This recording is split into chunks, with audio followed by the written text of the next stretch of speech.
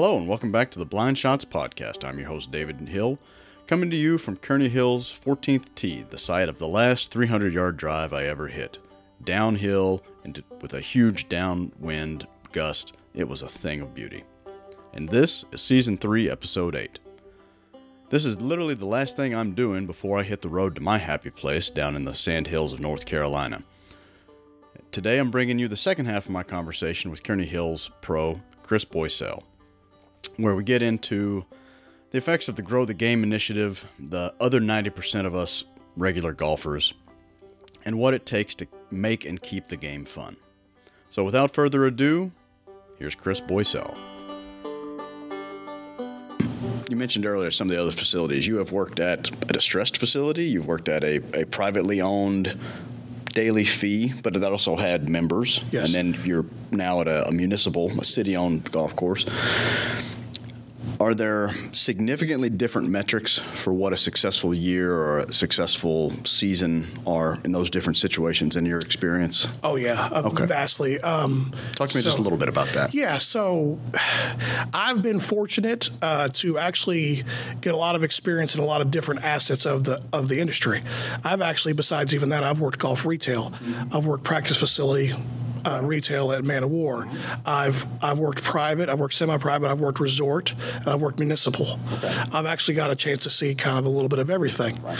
So my big challenge when I first came to the city, again, I came to Lakeside Golf Course, which does do the most total rounds of the city golf courses, including Kearney. Right. It's a different mindset at every place you go, and especially with this city. Obviously, we're trying to be as financially and fiscally responsible as we can, right, because it is the taxpayers' dollars where the money comes from. But there's not the desperate need as you had at Thoroughbred, which was High Point, because that's privately owned. And right. There's a profit incentive. There's a profit incentive. So those places are operated and run just slightly differently based on those kind of goals. Right. Like Man of War, again, is a profit center. Yeah. You know, at the end of the day, they're trying to make money. And same thing with most, golf courses of the municipality. There's that fine balance, and that's what I've always really wanted them to kind of give me direction on really what they want this place to be. Because at the end of the day, this is not Kearney Hills is not Chris's golf course. Right. It's the city of Lexington and the citizens of Lexington's golf course. Yeah, you could run it as a cutthroat to make as much revenue as possible. But here's the city's listening. If my council person's listening, here's my thoughts on it. And I want to get your thoughts on this. One of the tensions I have with the city golf courses and municipalities everywhere is that for a lot of the parks and recreations departments, all the attention is on that first word, parks, because they think, well, they spend less money on an individual park. It's seagrass, mow grass, make sure the playground equipment is safe, maybe do a trail now and then, versus, the parks are not competing against private enterprises. I wish there was more emphasis sometimes from the powers that be on the recreation part of the parks and recreation. Like the men's league, one of the things I love about our men's league, a lot of people walk. Yes. So that's $20 a head that you're not making. And I walk for the exercise. Yeah. I enjoy it. I think it's a better experience, but it's not for everybody. And, riding in a cart that's how some people just consume their golf. But, how does that kind of tension, do you feel a responsibility kind of to that recreation side yes. of it? Yes. You just talk a little bit about how that balance works for you. I've actually always felt, use a basketball example, if you get good players, you'll win. If you try to win, that necessarily doesn't translate into getting good players. If you take care of players, like Coach Cal, I think is brilliant, and the fact that he talks players first, and it angers some of the fan base that he says that. But at the end of the day, if he makes the players happy and people want to come here and high-level players come here, the fans will get what they want and they will win. Right. So I've actually, even beyond here, even though those other places were profit-driven, this is still a recreation. This is a hobby. And I've tried to explain this to a lot of my staff. Not only people are like, oh, if we make them mad, they'll go to another golf course. Not necessarily. There might be some people who go, okay, I don't like somebody made me mad at X golf course, I'm going to go to other golf course. There might be people who are occasional golfers that go, why would I put myself through that? I'm going to go to the movies next week. Right. Do you got that 3 or 4 hours of free time? Yeah. And same. So I've actually always based everything I've done on the experience of the golfer. And then if everybody has a great experience, then they'll come visit you more often. So same kind of thing with this, where I think that if we give the customer a great experience and we do fun events like Diabolical that play Lawful Am Tour that people want to be part of, they come out here, they have a great time, that will then take care of the financial part of the thing. There's obviously decisions you have to make for pricing and things like that could affect your bottom line, or more or less. But I actually have always focused first on the enjoyment of the golfer. And then I believe if they have, they'll come play your golf course more often. I've developed a really good relationship with a lot of people over the years. And a lot of people, people that play in Diabolical don't necessarily come play Kearney all the time, but they played a lot of the events and facilities I've done. And I contacted those people, and they came coming because they knew I was doing a fun event. So it's building those relationships with people, which is actually why I got into this industry. I didn't get in this industry to make someone else a profit. I mean, I'm doing a job, so I feel like I'm obligated to do that. But the recreation side is I think is the driving point that you have to go first, and then it'll backtrack from there. Well, that brings us almost full circle, so I'll get you out of here kind of on this thought. Is the state of public golf, is enough fun being had? Are we there was a big surge in players last year because people didn't have anything to do. Is there enough, is that recreation and fun experience being attended to maybe elsewhere, just in your opinion, enough to keep it? Or are we do you see golf kind of going back to where it was 4 or 5 years ago? This is, again, a personal feeling of mine, not necessarily my boss's or anybody else's opinion. This is kind of my opinion. I would like that golf would eventually be more popular for the masses. I think golf has a sweet spot. I think it did before Tiger, then the Tiger boom have. I think it just goes back to normal. It's a time-consuming sport. People are trying to do things, obviously, to change that. It is a expensive sport. You can grab a basketball and go out to the park and play, and it costs you nothing. It is a steep learning curve sport. Almost anybody can go and at least throw the ball down the lane of the bowling alley. Anybody can kick it on a soccer field. So I think even in the best of times, I think I actually said 2000, 2007 was a mirage. Okay, that big Tiger, the tail end of the building boom, all of that. I just think everything's going to go back to normal. And I don't think that there's anything wrong with we try to do better and try to get more people involved in the sport. I think we should obviously always be trying to do that. But to expect that, I don't think it's realistic to expect where the Tiger boom was, or even what happened last year. Again, last year was a product of circumstances. Right. There was literally almost nothing else for anybody else to do. Do you think that lesson was learned correctly? Or did you see, because I see within the industry, there was a lot of exuberance of, golf is back, baby. Yeah. That was, people didn't have anything else to do. Exactly. Okay. And I was I wasn't trying to be the naysayer, but I was like, guys, let's calm down. You can't budget forecast on 2020, the second half of 2020. I said, that's an anomaly. I have a personal saying that I said, don't let the exception disprove the rule. I know scientifically that actually doesn't calculate, but this is golf. There's no science in golf. But exactly.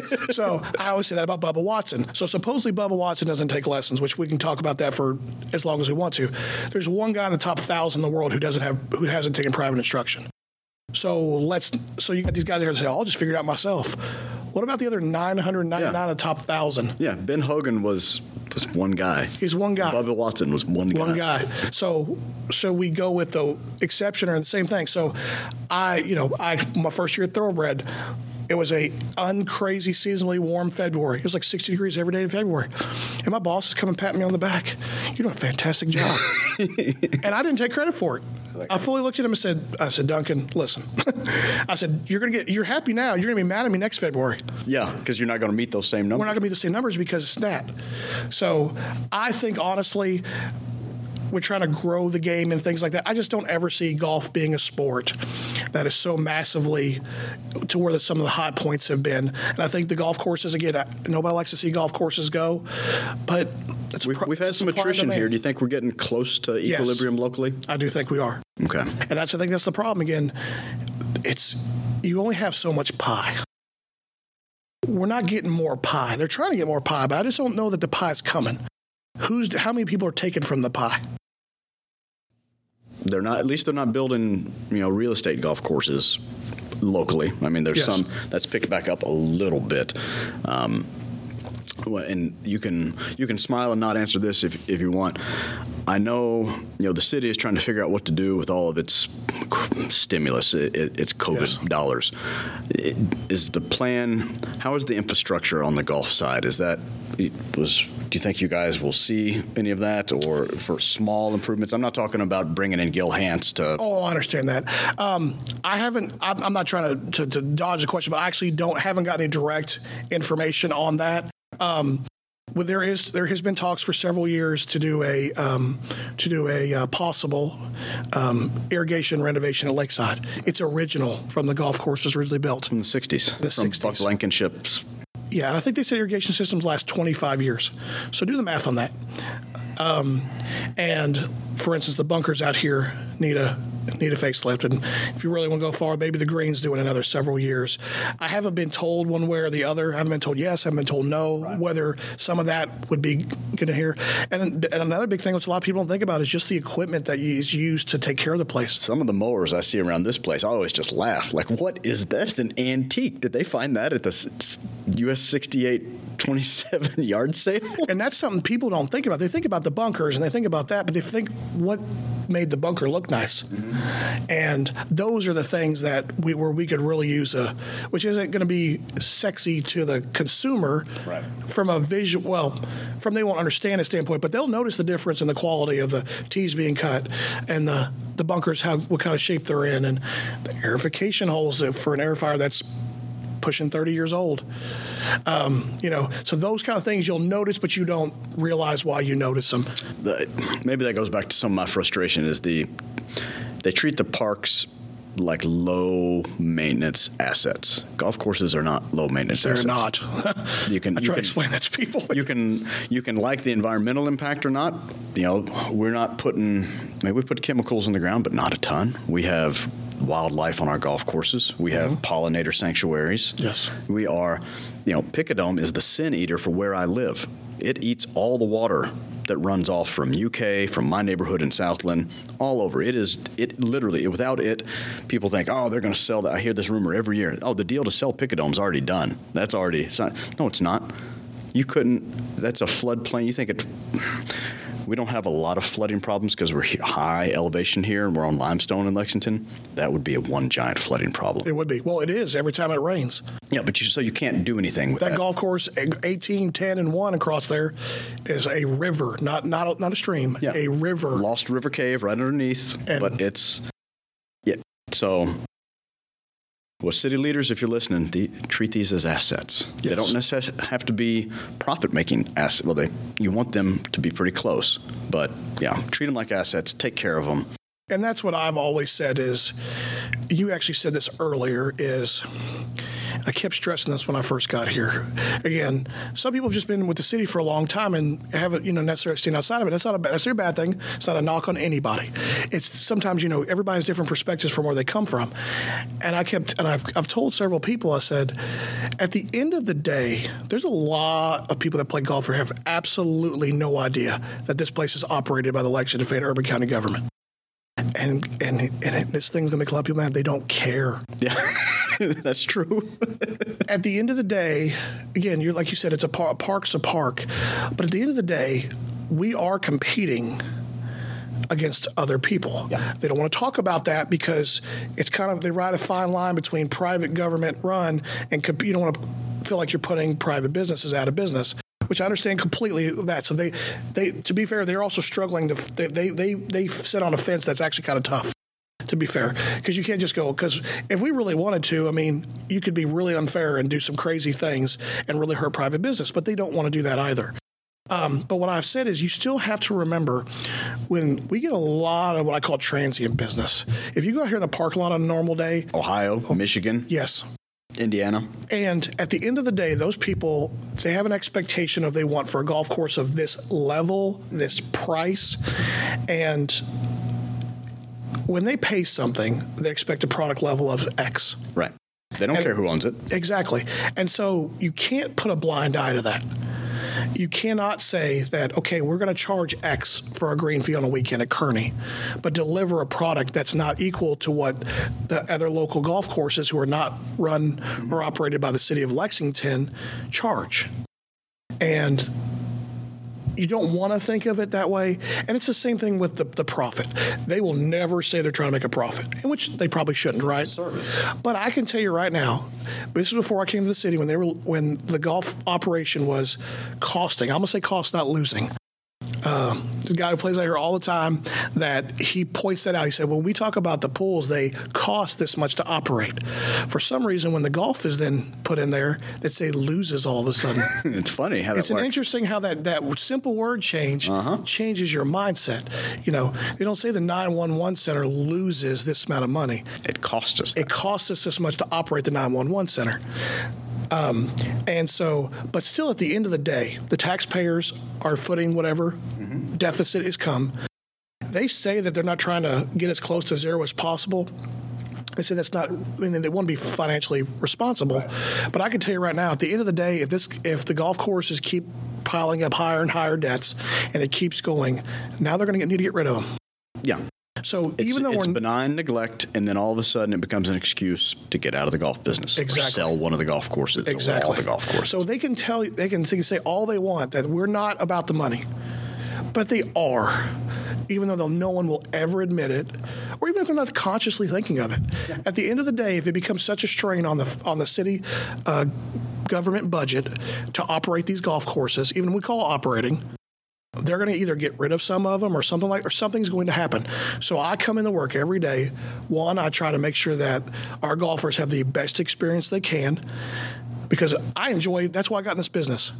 I work a lot of nights. I work a lot of weekends. I like to work a lot of hours. I could do something else, probably make a lot more money, work 9 to 5 and do something else. But I enjoy it. It's not a job to me. So I enjoy that. But then at the end of the day, when they enjoy themselves, they're going to come back. And the deficit's going to be a little bit less than it was the previous year, and then a little less and a little less and a little less. And then I guarantee that this golf course / these other golf courses will be here for my kids and their kids, down the road. And I just feel like I'm doing my part by doing that. How long before your son can beat your daughter? Because I've got a 6-year-old and a 4-year-old, and the little guy's coming. The little guy's coming for Big Brother. He was swinging a bat at a ball like a golf club yesterday. So now he's 5 years behind her, but she actually enjoys it a lot. Good. We actually had a parent-teacher conference the other day, and her teacher said she talks about golf a lot and how proud that she is that her daddy's a golf pro. Oh, that made me feel like 1,000. Yeah, I was going to say, you got a foot taller. That day. Yeah, that was on Monday, and I felt like, wow. I was like, well, because, I mean, and my big goal with her, especially with them, is I want them to enjoy the sport. Because you do find, especially in girls, a lot of high-level competitive girls that once they get through that competition, they don't even know what fun golf is, and they put the sticks away. And that's a shame. That you have 24, 26, 28-year-old women who were really good players. There's an article that came out. Adam Schupak did an article in Golf Week, came out today on this exact thing. Wow. Yeah. Talking about the lack of, unless you're Maria Fassi or one of these elite that you can go straight from college into, the Symetra Tour or LPGA. There's a desert.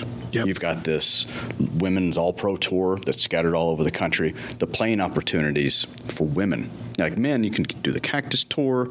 You can Chase Canada or the Latino Tour. If you can't get Korn Ferry or some of those others, the vast difference in the, for that person that wants to figure out if they want to play competitively. Yeah. Yeah, and then it's like, so is the dollar amount worth staying home? And then, but even when they don't, it's just like they don't want to go out and play on Saturdays. And I feel like that's a real shame. Yeah. Because again, I know I keep saying this, but I love that people love to play golf, and I want to make it fun for them. So there's a lot of things that we didn't talk about, like things I've done to every golf course I've ever been, where I've changed the yardages, made shorter tees. We no longer have. There's next season. We can come back and see. I you understand, next year. but I have a real passion. I sat there and said that I don't think the game's going to be as big as it ever is, but I think for the people that do play, I think we owe it to them to make it as fun as we can, and to maybe keep some more of those people involved and playing this game that might walk away. My friend, the Australians that I work with, said they've decided the natural cycle is, even if you don't play competitively, you play, you grow up, you follow dad around the country club, or you go out and you play high level, and then maybe you play high school golf or not, or you knock it around, and then you maybe drink beer and play in college. Or if you're a high-level amateur and you reach the end of your line, maybe in high school golf or college, is the game. So for so many, the game's not fun for them all of a sudden. So they put the sticks away for 10 or 15 years, and then they get into their careers and they have little kids and they don't play, but they get to my age, your age, where you're bringing your kid to the course, you're playing in company scrambles, and you kind of rediscover the game in your late 30s to mid 40s. Yes. And that's who golf used to grab. Like you'd grab them right there. The country club membership, you had the junior, the junior membership to try to get people under 35, but mainly you were searching for that white middle class, middle-aged guy, and there was that desert between high school, college to your kids are old enough to bring to the golf course. The National Golf Foundation really shows that too. Have you seen the charts on that? Yeah. It just falls that off was the, that was off a the cycle that was just it was almost law because it was just time tested. I wonder if that can golf keep that guy or get him back. Because I didn't start. That wasn't me. I'm a washed-up baseball player. Yeah. I picked up my first sticks in '97. My baseball career ended when they handed me my high school diploma, and I needed something to do. Yes.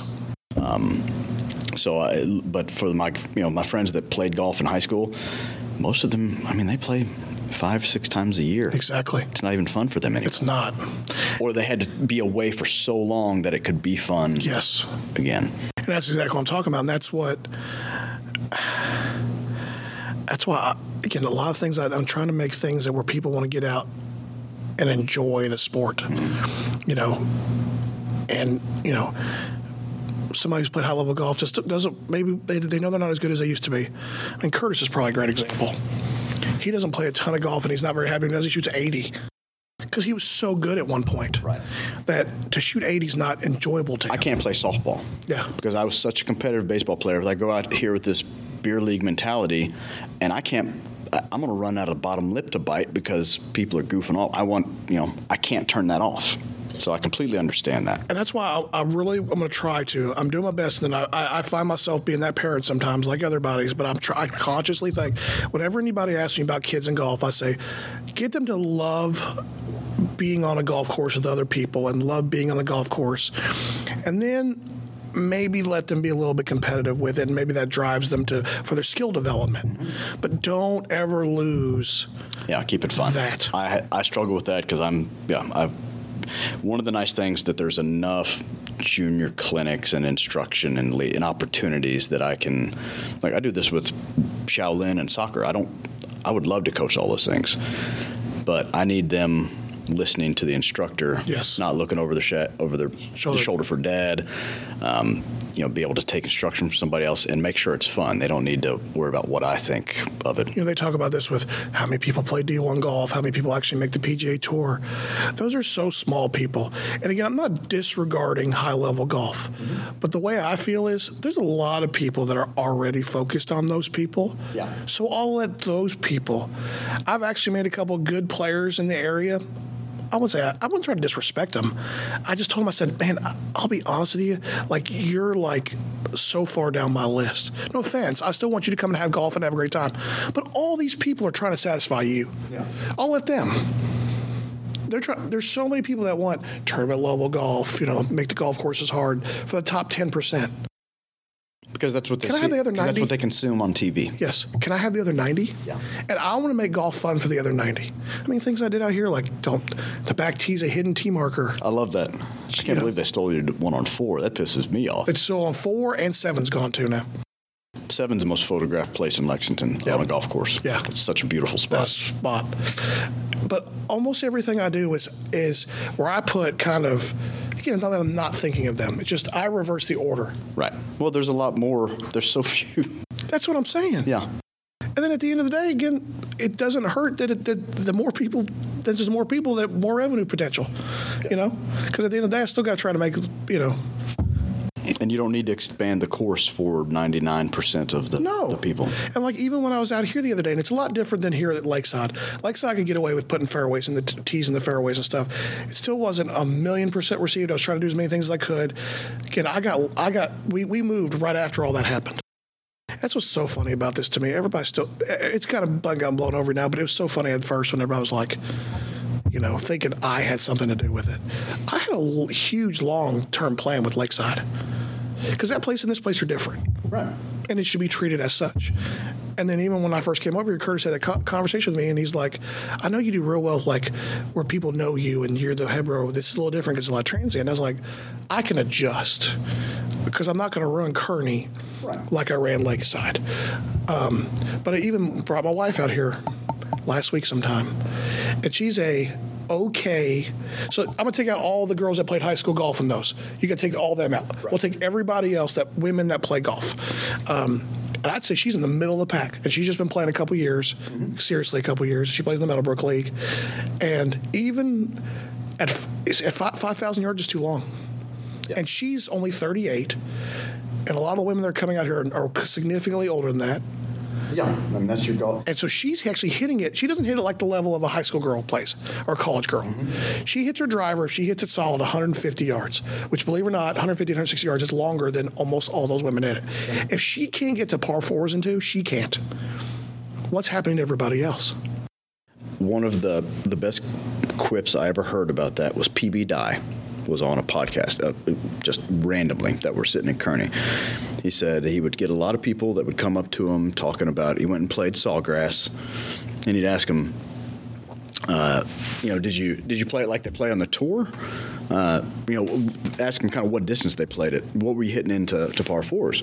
Say, did you move up to your normal team? No, we played it like the pros, man. We went back and played it like the pros. Really? So you had wedges and 8 irons and ups? Oh, hell no. We had 3 woods and 4 irons. Like, you didn't play it like a pro. You played it like a woman. And because he had the feedback of talking to some women around the clubs he'd worked with, is that none of them had ever hit a 7 iron into a par 4 green. They're like, well, that's not how you play golf. Golf is driver, 3 wood, chip and putt. And yeah, the yardage for, and so kind of the light bulb went off with him. That, design tees, and that's one thing I do like about here. Now, what is the front number 1 tee distance? 5,000. Okay, so that's pretty long as far as the that's what shortest. It is. That's what I'm saying. But even there, I always thought there was, like, they did a good job placing those. Like, yes. Designing, it's not an afterthought. Yes. Like, I played from the red tee. It used to be the old red tees. It's an interesting golf course from up there. But, 5,000 yards. I do give them credit for that. They did a very good job on most holes of spacing these out because, like you said, at most places, it's a complete afterthought. There's a nice high-end private club in Northern Kentucky that I played one time, and I said there should be a sign at the front gate. There's actually it's a loop. It's one of those circles in front of the pro shop, and it should just say there's a sign that says women and seniors continue driving. Because you're familiar with the long leash system? Yeah. I'm surprised at how many people. You know me. I want a clean, small little scorecard. I know. We've had that discussion. I know that. Yes, but I like and respect what they do. I go down, one of my favorite courses to play on vacation is Atlantic Dunes down on Hilton Head, the redone Davis Love III course. And they did the long leash system. So you're driving in, and all of a sudden at the top of the fairway, there's not one, there's 2 tees. They got a green and a yellow up there playing short enough to get kids, to get beginners, women, octogenarians that can't hit those forced carries and things. Big Spring in Louisville, they did it. I assume their membership didn't push back, but love having 5,000. I can see that being a little, but it's too long. But this is a championship course. It is, but still, I want a couple that comes down from Ohio in the middle of the week and on a Wednesday, and the wife's an occasional player. I want her to have fun too. Yeah. Right. Again, I'm not lumping all women and saying, but There's a big chunk of people that, like I said, they're hitting woods into every. Like I would play it from 7,000 yards, where I'm hitting hybrid or 4-iron or 5-wood into par 4 greens. Yes. That puts a lot of. That's not a fun. Like it's fun to try once, but if that's your everyday experience, that's. I mean, we could literally do an hour podcast on this for me, because that is a huge passion of mine. I don't think it's again, talking about running places different, I don't think it's as important here. Mm-hmm. So that's why it hasn't, only a couple things I've done is I added another set of tee markers, and I changed them from colored to numbered. And that's off the long I like system. that. I really like that people get, I don't say ladies tees. No, they're not. Say forward tees. They're forward tees. They're the number one tee out here. Because part of it is because I know if Aaron Bradford was out here, she'd be giving me strokes. Yes. It doesn't matter what tee box we played from. Exactly. So there's no ladies' tee. Yeah, and that's I'm so big on that, because I want everyone. And actually, what got me was that exact quote, but I actually had heard it from when the Tee It Forward thing first started. It might be the second year or third year. I was at the PGA Merchandise Show, and they had one of these forums, and I'm almost positive it was the pro at Aronimink. He said he did a big thing with his members, which is exactly what you said, PB said. He actually put up a giant. Because, they've hosted a lot of majors, and then they're starting to again now. Looks like they're PGA, next year, the year after, something like that? Yeah, somewhere they're in the loop. They're in the loop. He posted he made a big poster board, and he said, play Aronimink like the pros play Aronimink. And he made a giant thing up there, and it said, the average tour pro into our first green from the back tee hits an 8-iron, or whatever it was. Right. And he went every single hole and did that.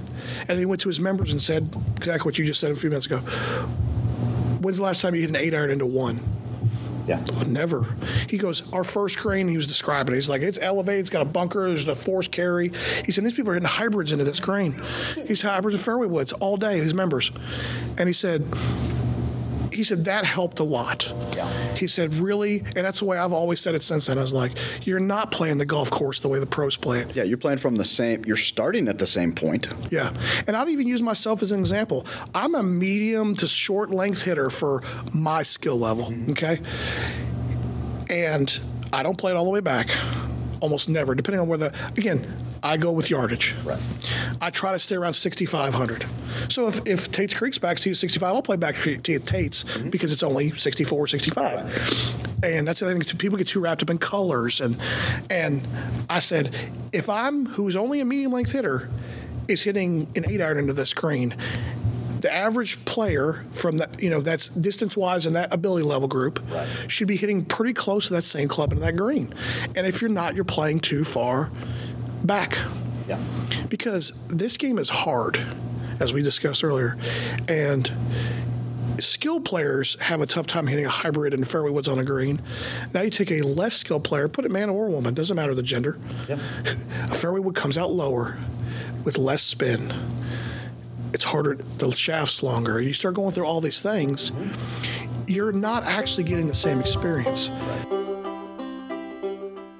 Last time I told you Chris is a fantastic golf talker, and I meant it. What you've heard over episodes 7 and 8 was about a third, maybe a half of what we actually sat down, chatted, and recorded. And we could have kept going. We probably will again next year, so he's definitely a once and future guest. Hey, until then, thanks for stopping by for this episode of the Blind Shots Podcast. I hope you'll join me here next time. And until then, stay safe, be smart. Again, embrace high visibility golf balls in this fall season. And as always, when you have the choice, do decide to go for it and take dead aim.